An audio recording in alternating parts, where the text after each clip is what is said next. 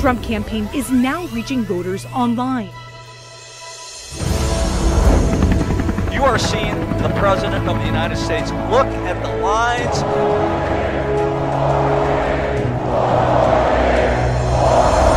You join our movement. A lot of President Trump supporters here. Greatest movement in the history of our country. Joe Biden refuses, as the leader of the Democrat Party, to speak out and put an end to the lawlessness.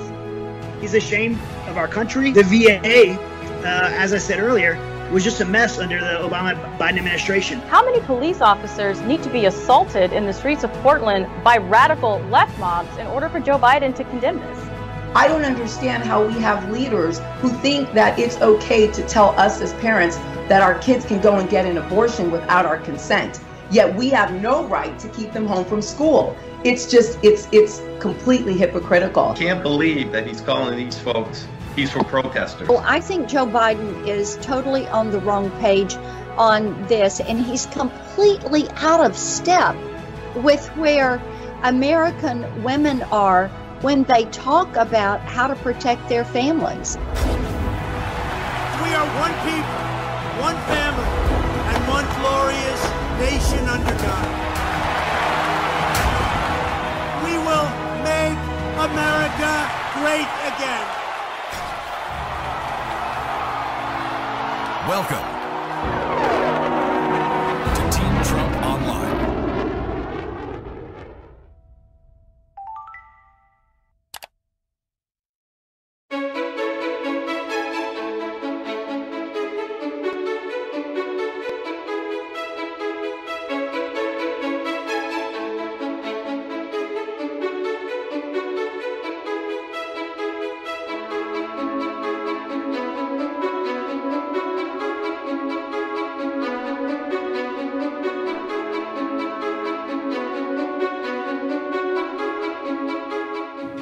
Welcome everybody to Team Trump Online. I'm Lara Trump, Senior Advisor to President Trump's re-election campaign. We are so excited tonight and we are honored to have a very special guest join us, Vice President of the United States, Mike Pence. Vice President Pence, thank you so much. This is so great. We're excited to get you on the show.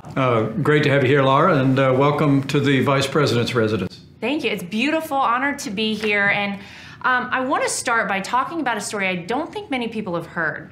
But to me, this story is so representative of really the great relationship that I think you have with the president, with our families. You know, it's so special. The story of when the president, then the candidate, Donald Trump, flew into Indianapolis to meet with you. Something happened to the plane, and I think it really led to the fact that you became his running mate and then Vice President of the United States. Can you share that story with our viewers? Well, it was very special. You know, I hadn't met your father-in-law more than a couple of times. He had come by the governor's residence in Indiana, and but on that visit, he had come down to Indiana for a rally, and I had the privilege of being able to introduce him at the rally, and then we gathered for a dinner downtown with Eric and with the president.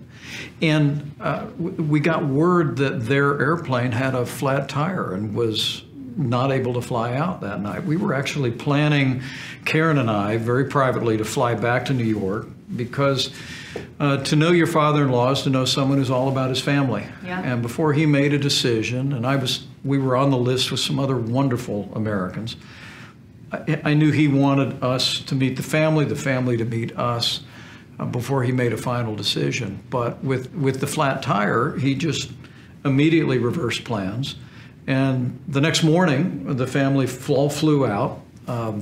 At least the kids did. Yeah. And we hosted them for a breakfast at the governor's residence. And when he left, he said, "I'm going to make a decision today. We'll call you either way tonight." And I'll never forget when we got the word that a phone call was going to come that night.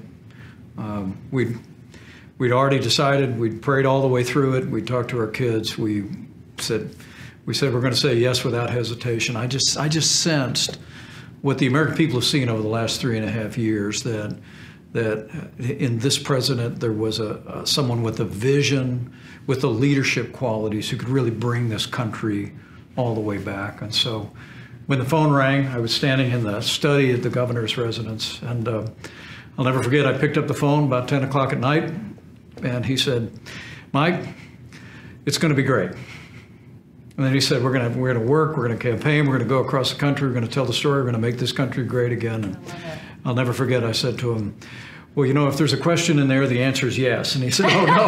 By the way. He said, "Oh, yeah, no, of course, yes." And we went from there. And it's just really been the greatest privilege of my and my family's life to be a part of this team and be a part of this administration, to serve alongside this president.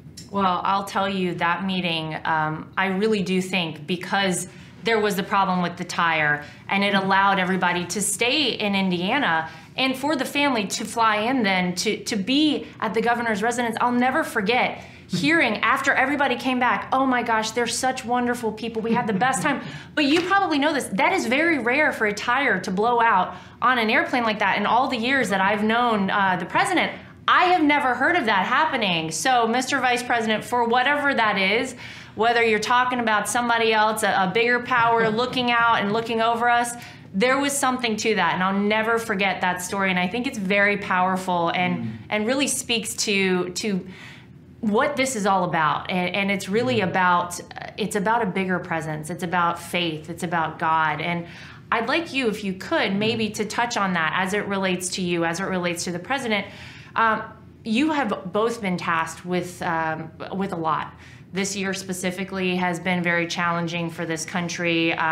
Over the past 3.5 years, you've both led us through so many challenges and to so many triumphs. But faith truly has played, I think, a very large role in that for you and for the president. Maybe you can talk about that a little bit.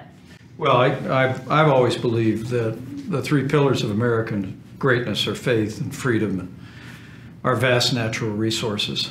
And the president today signed the Great American Outdoors Act, the largest investment in conservation since the presidency of Teddy Roosevelt. We know he's been a great champion for freedom, economic freedom, less taxes, less regulation, the kind of fair trade that puts American workers first. But I must tell you that the way this president has been a champion for people of faith, for religious liberty in this country is deeply meaningful to us as it is to millions of Americans. I'll actually be in Florida tomorrow for a Faith in America rally, because it's an opportunity for us to go out and to talk about how this president has stood for the right to life. He's stood for religious freedom. And, you know, I remember even in the midst of these very challenging times of the coronavirus pandemic, when the president stood at that podium at the White House and said, as states were beginning the process of safely beginning to reopen businesses and put economies back to work, he said, we have to open up our churches, we have to open up our synagogues, we have to open up our places of worship. And he's a president who comes out of that experience himself, but also he deeply cherishes and understands the importance of faith to the American people. And it's been a very special part of our time of service to be a part of that mission. Yeah, I want to change gears for just a moment. We are in the midst of a campaign season. It feels very different, I think, for a lot of people, but you have really dedicated your life to public service, and in so many different ways. You've had the opportunity, you just did a big event with police officers, and we know how important our law enforcement officers are in this country. I mean, they are the reason that we keep this country, the America that it is, and they keep us safe and our communities safe, etc. To you, the fact that we have a legitimate candidate for president of the United States who has talked about defunding our police, what does that say to you? What is at stake right now as we head towards November 3rd, and what do you want people to know about that? I think it's a very important issue, and I think it's something that really we need to make clear to people. If you defund the police, we lose our communities, we lose our states, we lose our country. Yet we do have someone running for president of the United States, and Joe Biden, that has said he would like to redirect funding, also known as defund the police. Right. Well, Laura, I really believe the stakes in this election have never been higher, and the choice has never been clearer. Whether it's all that the president did to revive this economy in the first 3 years through less taxes, less regulations, all the things that we talked about before, free and fair trade, unleashing American energy. But to your point, security is the foundation of our prosperity. I mean, we have to have law and order in our streets to allow our families to be safe, our businesses to prosper, our communities to thrive for everyone of every race and creed and color.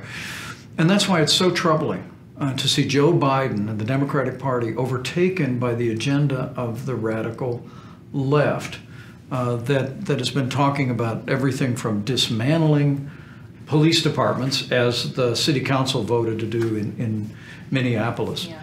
Or as Joe Biden himself said, he was asked on the subject of defunding the police, would he be willing to redirect funds from law enforcement? And he said, yes, absolutely. Well, what I said at the Cops for Trump rally in Pennsylvania last week, what President Trump has said over and over again, is we're not going to defund the police. Not now, not ever. No. What we're actually going to do is we're going to fund law enforcement with more resources. This president supported the COPS program to allow the hiring of 4,000 police officers. We have supported the kinds of reforms, criminal justice reform that continue to drive us toward a more perfect union. And the president, in the wake of the tragedy in Minneapolis of George Floyd, and there's no excuse for what happened to George Floyd, and justice will be served. Absolutely. Where the radical left said we need to blame the police first, we need to defund the police, but what this president said is no. What we're going to do is we're going to fund law enforcement with more resources to improve public safety, to improve training in use of force and de-escalation. We're going to improve and make more resources available for accountability. You know, my uncle was a police officer in Chicago for 25 years. And what this president understands, and this vice president understands, is that nobody hates bad cops more than good cops. That's right. And that the men and women who serve in law enforcement every day, with very few exceptions, are the best people in this country. And so we're going to back the blue. We're going to give them the support that they need. And we're also going to reject the false choice that Joe Biden and the Democrats seem to be presenting to the American people, that we've got to make a choice between supporting law enforcement or supporting our minority communities in our major cities. We don't have to make that choice. What this president has done over the last 3.5 years, and he's going to do for the next 4 years, is we've done both. We're going to continue to do both. We're going to continue to back the blue, support law enforcement without apology, with more resources to improve public safety, and we're going to continue to fight for opportunities for our African American neighbors, for Hispanic American neighbors, for every American living in our cities. I couldn't be more proud to be part of an administration, Lara, that before this pandemic struck, we had the lowest unemployment ever recorded for African Americans. That's right. We created, with Senator Tim Scott, we created more than 8,000 opportunity zones that were attracting billions of dollars of investment, creating jobs in our inner cities. This president has championed school choice for inner city families. It was one of the first conversations he and I had back when he was considering me for this position, because Indiana we had one of the largest school choice programs in the country. Oh, wow. And he immediately talked to me about his passion for letting parents choose where their kids go to school. Now, those are issues about improving education, improving jobs, improving public safety in our cities. And that's the agenda we're going to continue to advance at the same time of supporting law enforcement. But we're not going to allow this country to go down the path of the radical left that presents that false choice. We're going to support law enforcement, support our minority communities, and make this country stronger and more prosperous for every American. Yeah, you're right. You don't have to choose one or the other. It's a great point. My cousin happens to be in law enforcement in Alabama, and look, all I know is that these are people that leave their homes in the morning, leave their families in the morning. They don't know if they're going to come back at the end of the day, but they're willing to risk their lives to keep us all safe, to give us all the opportunities that we're afforded in this country, to make sure that every American has their freedoms and they stay intact. So we're very appreciative of our law enforcement officers. Lara, every day a man or woman puts on the uniform of law enforcement, straps on a sidearm, puts the badge on their shirt, walks out the door. They have decided to count our lives more important than their own. That's true. And that's no greater love. Yeah. I mean, people go into law enforcement because they love their families, they love their communities, they love their state, they love this nation, and I think they know they have a president who understands that, and knows we're going to back the blue. We're going to stand with law enforcement, and at the same time, we're going to keep delivering on the promise of opportunities and educational improvements and more jobs for all of Americans, especially those in our minority communities. So I want to switch for a moment and talk about coronavirus. Obviously, the president appointed you the head of the coronavirus task force. I think all of America has been very impressed with what you have done. I mean, it has not been an easy task. We have never found ourselves in modern history in a situation like this. But if you could talk about really the historic response by this administration, and I think thanks to this president and his vision for deregulation, for cutting through red tape, we are able now to possibly look at a vaccine, Operation Warp Speed. These are things like this could not have been possible, I think, under another administration, but maybe you can talk about the response, the vaccine, and how all that's going. Well, I think it's important to start at the beginning. I mean, and I also think it's important to remember the context. I mean, when Democrats in Washington, D.C. were preoccupied with efforts to impeach the President of the United States, a team came into the Oval Office and said to the President there was a virus coming out of China. And the President made the decision, before we had one case of community transmission in America, to suspend all travel from China. No president in the history of this country had ever done that, let alone with the second largest economy in the world. But I was sitting right next to the Resolute desk in the Oval Office when he did it, and he didn't hesitate to put the health of America first. The same day he stood up the White House Coronavirus Task Force. A week or two later, when we received the first genetic coding of the coronavirus, the NIH actually began work then on a vaccine. Oh, wow. Literally, before the middle of February, we began. It would be 62 days later, in record time, that we actually began the first clinical trial on a vaccine. Utterly unheard of. You saw the president take action to suspend travel from other parts of the world, Europe, the UK, and the like. But when he tapped me to lead the coronavirus task force in late February, there were less than 20 cases, domestic cases, of the coronavirus, where person-to-person transmission. And we'd done less than 8,000 coronavirus tests. But the president apprehended from the beginning that the old testing model of CDC laboratory or state laboratories wasn't going to work.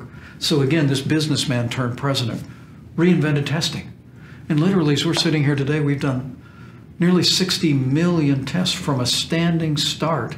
We're doing 800,000 tests a day all across this country. Wow. And scaling it and improving it every single day. You remember early in the pandemic, there was concern about ventilators and personal protective equipment. We call it PPE. And again, the president didn't just marshal the full resources of the federal government. He marshaled the full resources of the American economy. We partnered with General Motors and Ford and GE Healthcare, and they repurposed factory lines to manufacture ventilators that they had never manufactured before. And within just a few short weeks from right now, we'll have more than 100,000 ventilators in the Strategic National Stockpile. Amazing. And no American who has required a ventilator has ever gone without a ventilator in the United States. That's an extraordinary national accomplishment.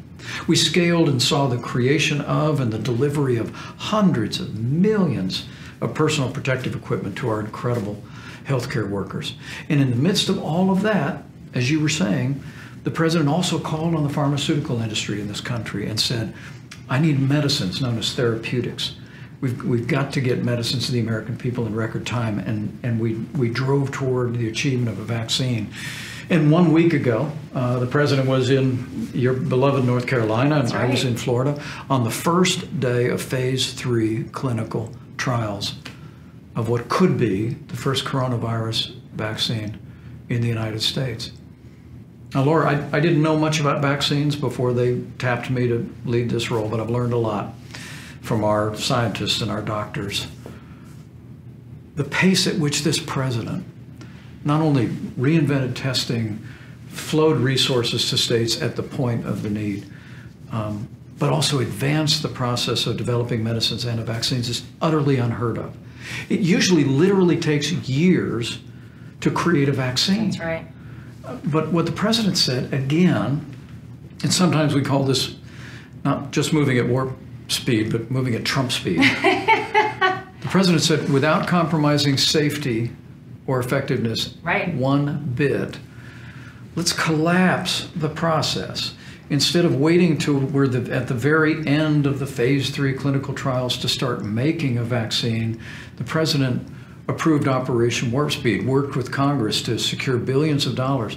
We're actually manufacturing prospective vaccines right now so that the moment the FDA determines that we have a vaccine that is safe and effective, we'll have tens of millions of doses for the American people. Fantastic. All of that said, and I know the president's heart is as heavy as all of ours for the more than 150,000 Americans who've lost their lives. Some his friends.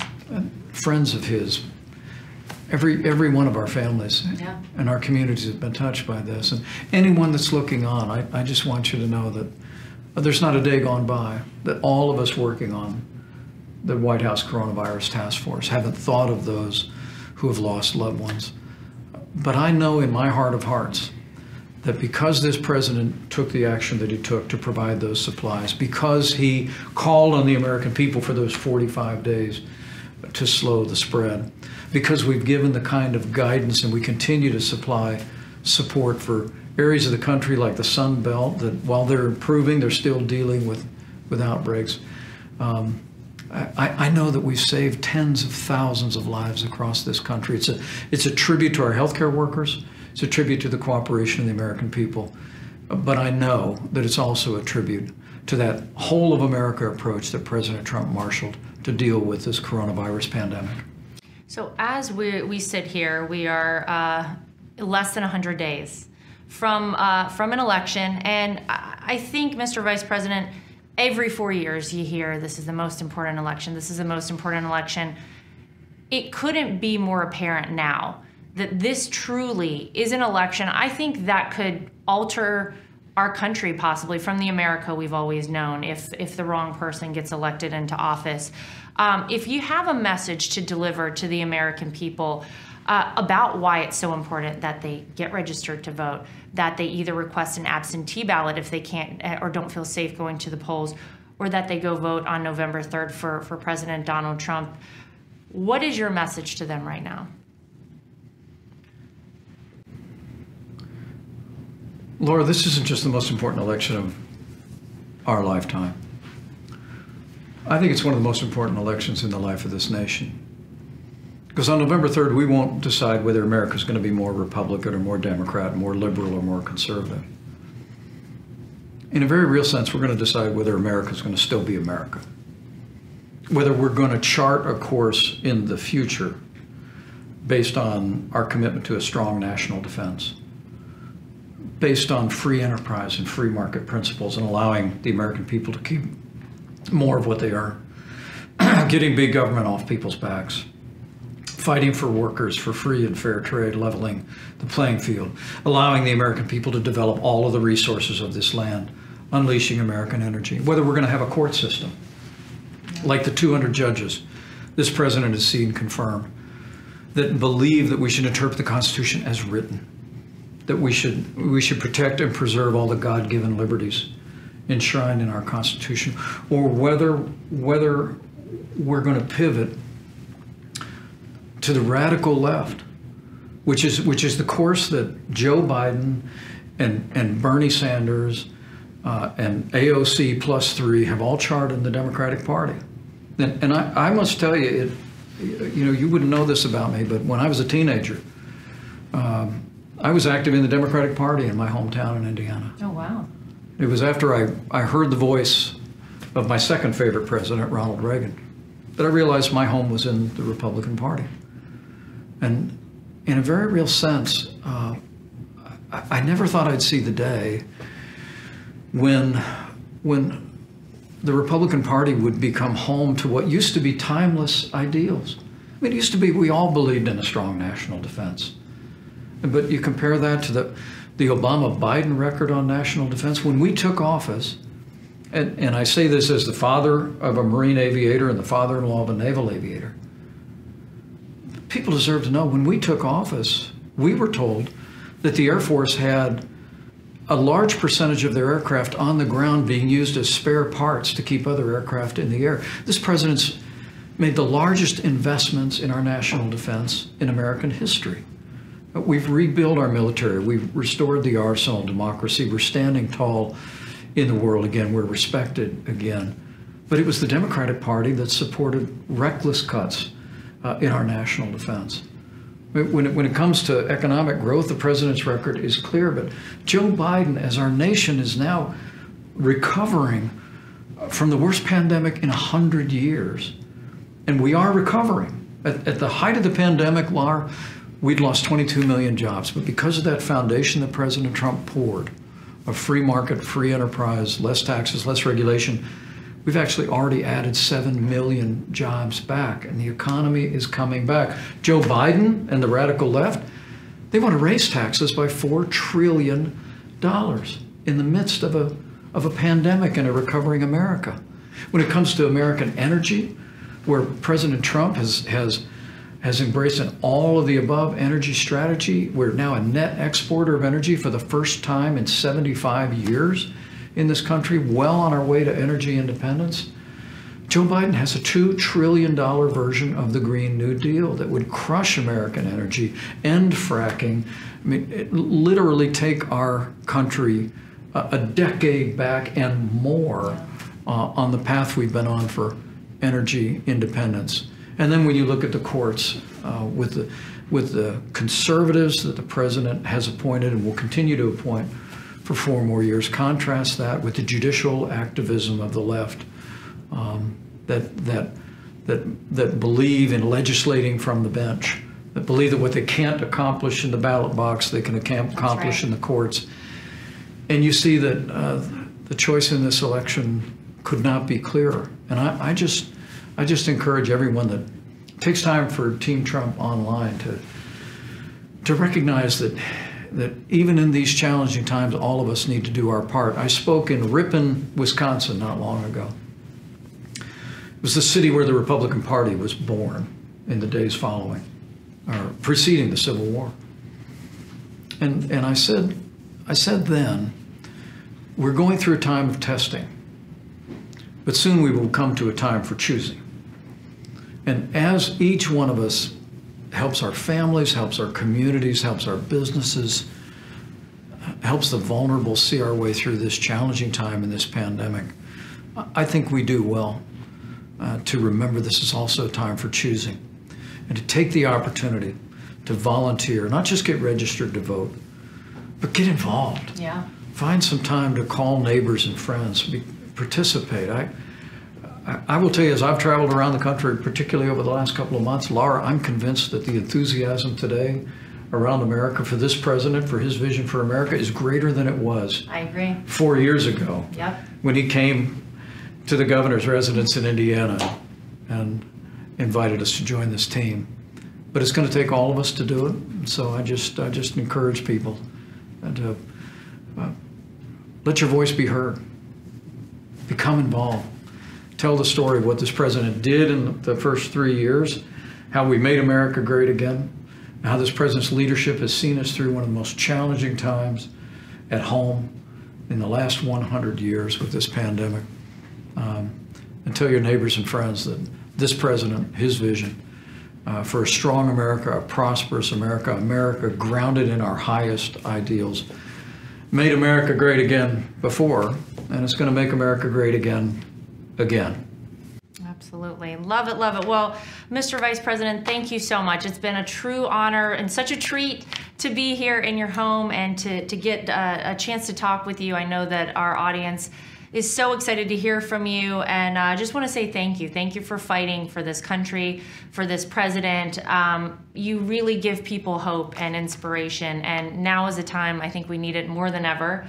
So thanks for all you do, and thanks for sitting down with us tonight. Lara, great to be with you, and I want to say thanks to all the viewers, all the support, and you know, the sweetest words the president and I ever hear, and we hear it a lot, when people say, I'm praying for you. Yep. And I just want to say to all the people looking on,